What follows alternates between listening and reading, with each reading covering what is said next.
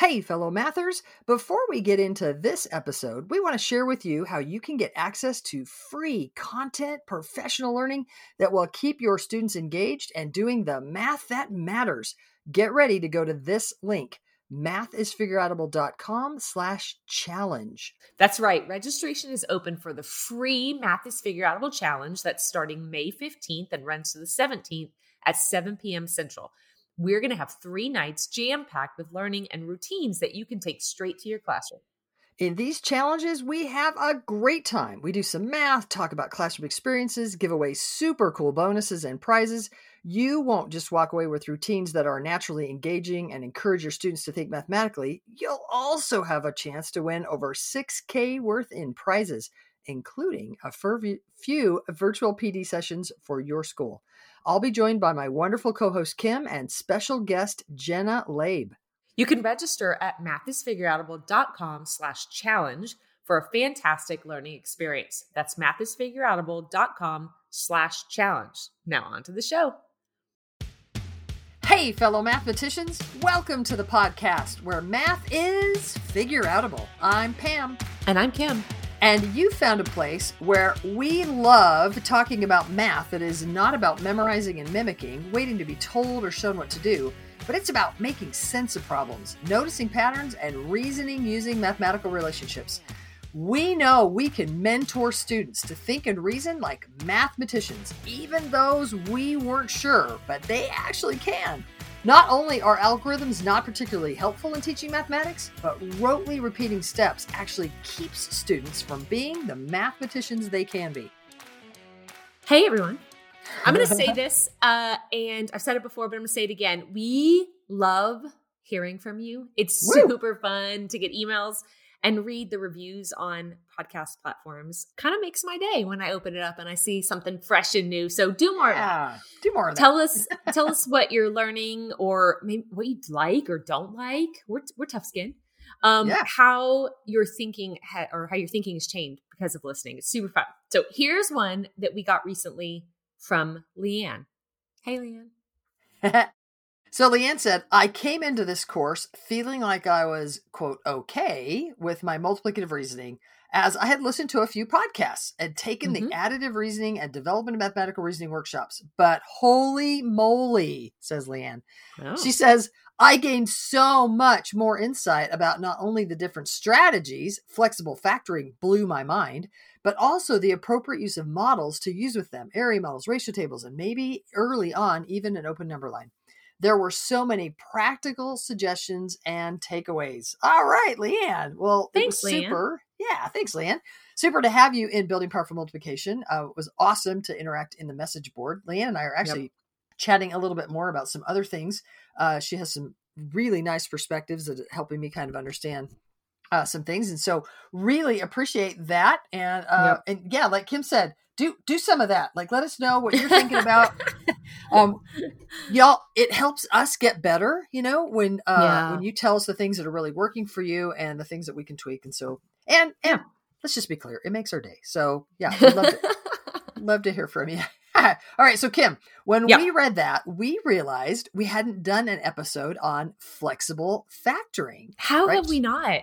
Yeah, she said, blew my mind. And I was like, oh yeah. So we've done some math strat chats pointed towards it, but yeah, flexible factoring is a mind blower. In fact, maybe I'll tell a quick story. I had a student in one of my university classes where we were doing a bunch of distributed property stuff. And this guy was flexibly factoring. And I remember going, tell me more, like do more of that. Like it was one of those moments where I kind of knew it was a thing, but I really hadn't appreciated quite. And it was amazing. Maybe I'll say a little bit more about what he was doing at the end, because I don't want to spoil the surprise. Yeah. So we can't really do it justice in a podcast episode, not like we do in my online workshop, Building Powerful Multiplication. But y'all, we thought we'd give you at least a taste of the flexible factoring strategies. All right, so here we go. Kim, I'm going to give you a problem. We're going to do a problem string. I'm going to give you a problem. I'm going to ask you how you would solve it, and then like normal, and then we'll go from there. So first problem, ready? Yep. 14 times 45. 14 times 45. Okay, just write that down with my pencil. And I'm thinking with my pen. 45 is close to 50. And to get 50, I'm going to go 100. So I'm going to do 14 times 100, which is 1400. Half of that, 14 times 50, would be 700. And then that's 5 14s too much. And I know that 5 14s is 70. What? So I have. How do you know that? I don't know. I actually did double half in the midst of it. So is that legal? That's funny because can I tell you what I was thinking? Yeah. So you probably are writing equations because I know you. Yes. I was putting your thinking in a ratio table. So my ratio table right now looks like 1 to 14, 100 to 1400, 50 to 700. So so the 5, yeah. When you said 5, I was like, divide 50 by 10, divide 700 by 10, 570. And that's really cool about a model, right? It's a tool for thinking. So that had I been in a ratio table, I probably would have gone with 5 from the 50. I mean, it's okay. You didn't need it, but it's great to have both. So, so then 14 times 50 was 700, but I needed to remove the 70. So I got 630 to get the 45 14. Yep. 14 so times 45. Yep. Yeah. So I gave you 14 times 45 and you found 45 times 14, which is totally legal. Cool. Sorry. Yeah. That's all right. Hey, I'm wondering. But do you want me to find 14? I mean, let's get one more strategy out there because with this particular string, I would try to get one more strategy for this problem. Okay. It's rich, right? There's a lot we can do. So yeah, what else do you see off the bat? Well, so my first, I mean, there's a couple things. Several things that I could do. I could do the same strategy of going over and 5 is half of 10 with the 14. So I could do 10 45s, which is 450. And then 5 45s would be 225. Because half of that. Yeah. And then that's 15 45s would be 675. But then that's 1 too many 45s. So I back a 45, which is 630. Nice. 675 minus 45 gives us 630. Yeah. Cool. Yeah. So interesting. You just did 2 strategies that used 5 is half of 10 and over, just in different ways. That's very nice. Very nice. Okay, cool. Yep. Next problem. Yep. How about if I asked you 30 times 21? What are you thinking? 30 times 21. So I know 3 times 21 is 63. But you asked me for 30 of them. So 10 times as many. So then it's going to be 630. But 630 was what we got for the first problem. Are you sure it's the same for the second? Oh, yeah. Mm-hmm. Oh, interesting. What does that mean to you? Like, it's just random. It's totally random. It's just haphazard that I chose 2 problems that the 14 and if I was doing this with real kids, because you're not a real kid, then I would probably just note that they both got 630 and I would actually move on. I wouldn't spend a lot of time trying to get somebody to dig something out of that. I would just like, So 14 45s, 30 21s. That's kind of interesting. Okay, cool. Next problem. 7 times 90. That's 630. 7 times. Same 630. Okay. I will pause here. Do you see any relationships between those? Yeah, I wrote the problems all together, and the 7 and the 21 and the 14 are jumping out at me. So they both have, or they all 3 have a bunch of 7s. So I'm wanting to move that 7 around a bunch.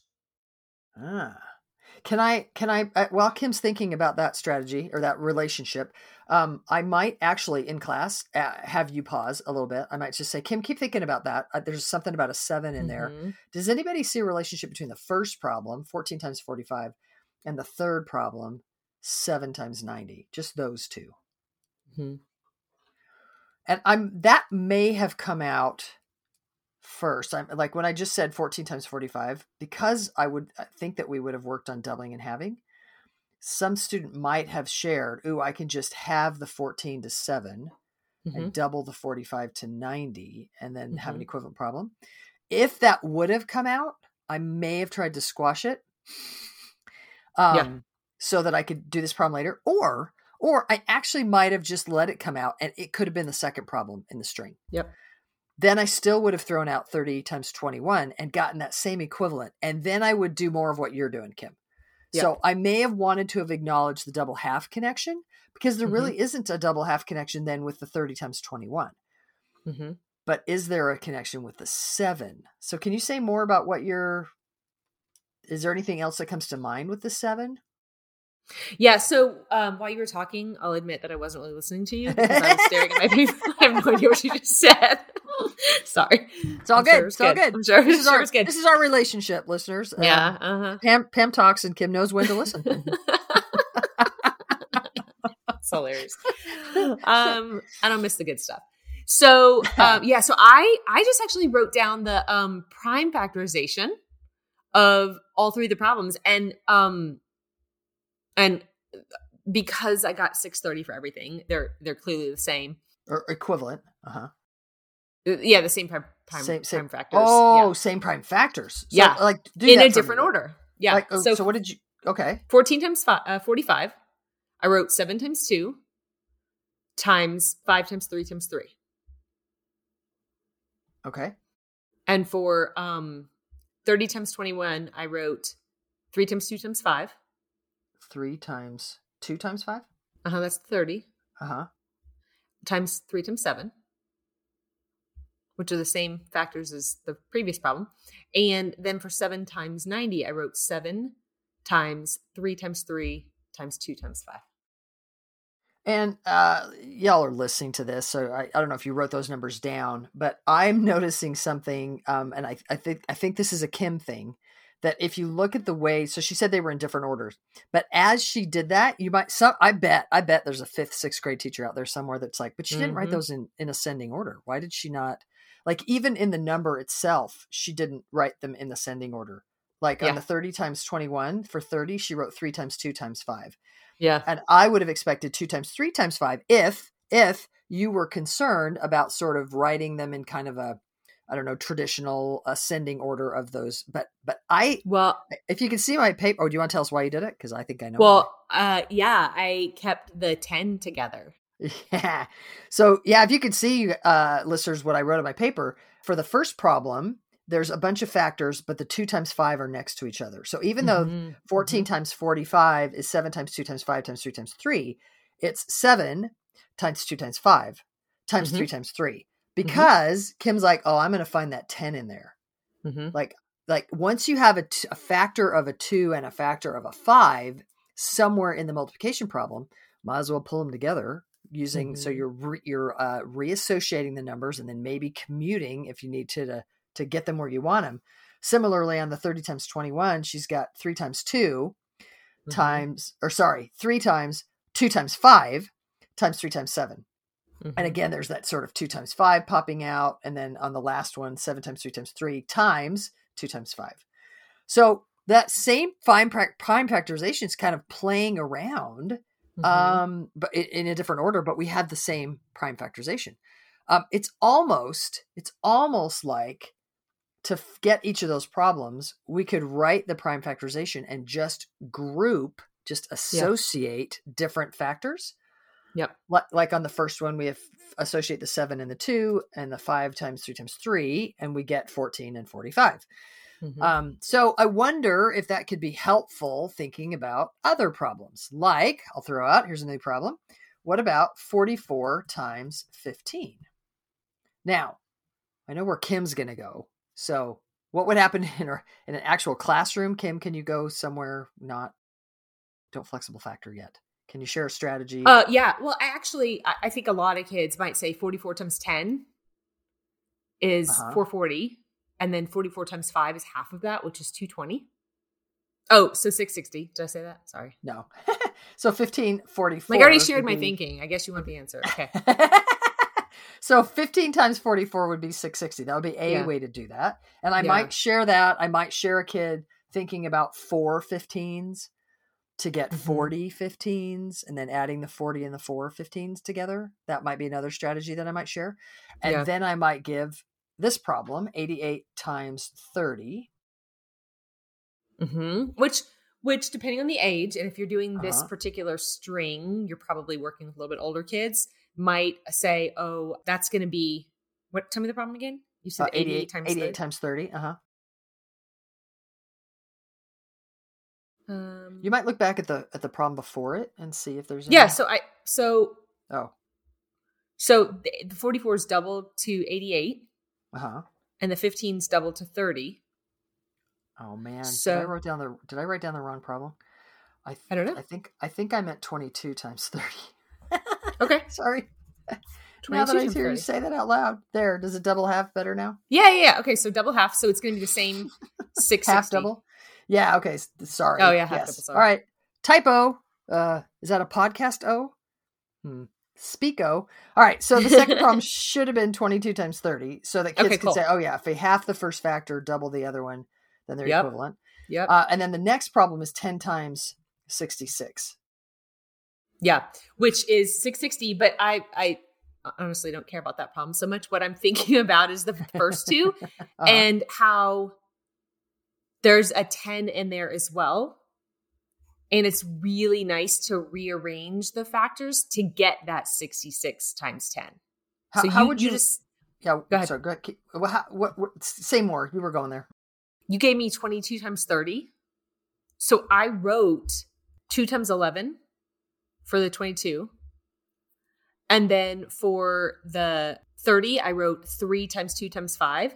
But it actually then grouped the 2 times 11 times 3 to get 66. And that was times the last 2 times 5, which is 10. So it's just 66 times 10. Nice. Yeah. And so then could we do something similar with the 44 times 15?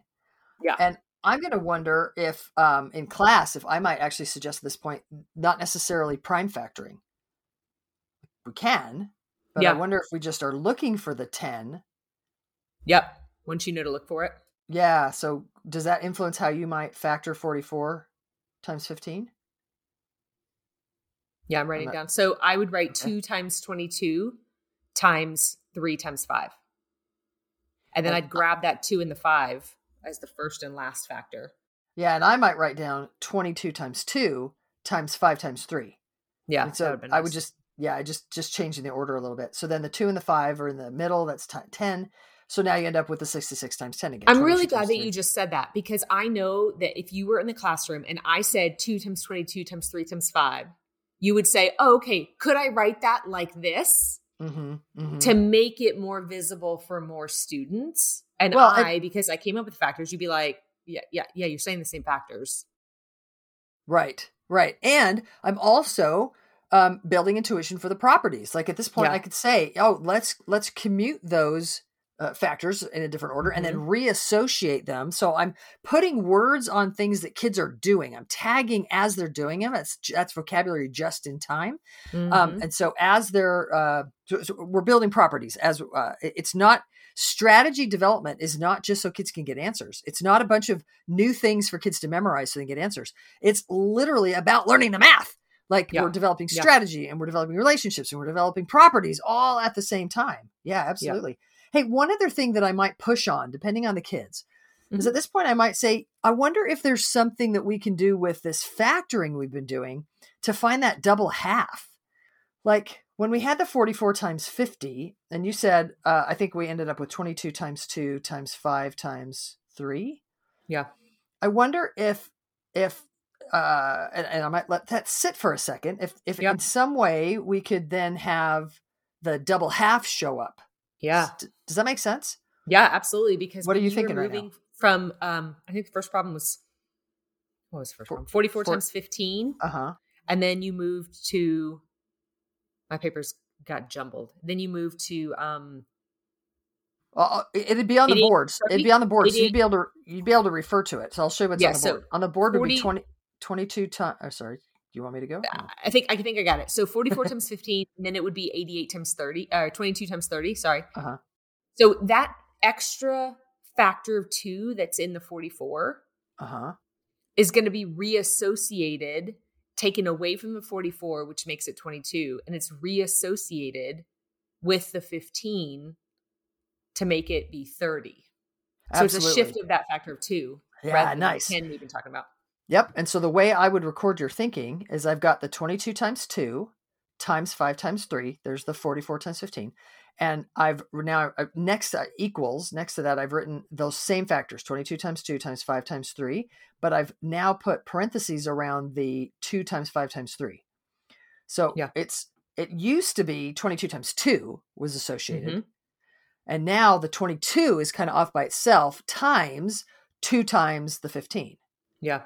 Yeah. And so that reassociating of that 2 is what's happening when we double in half. Yeah. We're sort of, when we have one of the numbers, we're grabbing that factor of 2 from that number. That's why it's halved. Yep. And we're reassociating it with the other factor, which is why it's doubled. Yep. So good. So screaming cool. Okay. So then maybe a last problem that I might give you is 55 times 18. And then I would wonder, could you do something with that problem to be ultra cool? So I'm going to write down purposefully in order 11 times 5 for the 55 times 2 times 9 for the 18. And then I've grouped the 5 times 2 in the middle there. Mm-hmm. And so I'm going to go 99 times 11, the outer factors. 9 times 11 is 99. You're doing it all at once. Yeah, you're doing it all at once. Yep. And then times 10, so 990. Yeah. Nice. So you had that nice factor of 10 in there. If you could grab the 5 and you could grab the 2 and stick them together to get reassociate them to get the factor of 10, you were left with an 11 times 9. And yeah, super, super cool, right? And maybe notice, everybody, that what we've just done is pretty multiplicative. Yeah. When we use the distributive property, there's some addition or subtraction in there. The over strategy, we do a bit too much and we subtract off that chunk. Or if we're doing smart partial products or 5 is half of 10, we sort of grab these happy, we got 10 of them, we got 5 of them, we add them together. We've got kind of have this additive thing that's happening within the multiplication. It's totally good. That's multiplicative reasoning. But this flexible factoring is even more multiplicative. And if you think about the development of mathematical reasoning, and y'all, if you haven't heard those episodes yet, go listen to the development of mathematical reasoning. But think about that graphic where we've got counting strategies built on to get additive thinking, built on to get multiplicative thinking.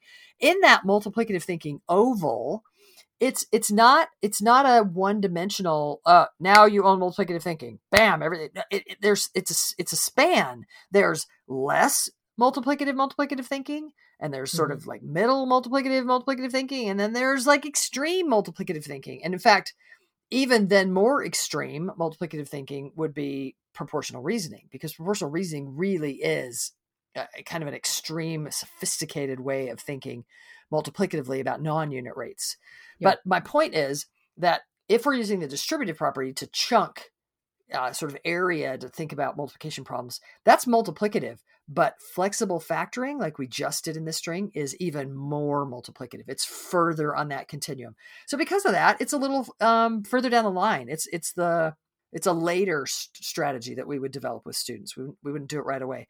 But Kim, I got to tell you, when I was in that university class and I had this student who said to me at the beginning, I'm not a math person. I really want to teach elementary school, but I know I'm not good at math, but I'm willing to work hard. And then in the midst of problem strings where I was trying to develop the distributive property, this guy was popping out flexible factoring. And I was like, don't you tell me you're not a math guy. Right, he's like, oh, well, I just couldn't think. I could figure out what they were doing. So I just came up with my own trick ways. And I was like, your trick ways are real math. I just watched this guy just sit up tall. I watched the whole class just look at him differently because, it was so, this is part of what I do. It's so amazing to position all people as sense makers. Everyone can use what they know to think and reason and then get bigger and badder mathematics to come out of it. Yeah. So awesome. So just to pull back on, just recently we did a podcast where we were talking about facts. I think we were talking specifically about subtraction facts. But I want to just mention here, this is an example. This flexible factoring strategy is an example where you might be thinking, whoa, kids have got to know their multiplication facts in order for this to happen. Yes, but it's not about rote memory. If they have rote memorized those facts, that's not going to help them with factoring things like 44 or factoring things like 55 and 18. It's not going to, those things are not going to ping for them in the way they will if we have built them using relationships. And this is what we mean by if kids own those facts, they can use them with bigger, badder stuff. not just repeating them in a procedure. Yep. Okay, I got a little excited there. Woo! I love flexible factoring. It's super fun. To me, flexible factoring is very kind of like puzzly and playing and manipulating creative. And You get to look for how you want to rearrange those factors in a way that can come out with the slickest sort of super cool. Yeah, it's a way of really looking at that and connecting everything to something that's sort of so much more useful longer term than just memorizing single digit facts. Nice. Yep. All right, y'all, thank you for tuning in and teaching more and more real math. To find out more about the Math is Figureoutable movement, visit mathisfigureoutable.com. Let's keep spreading the word that math is figureoutable.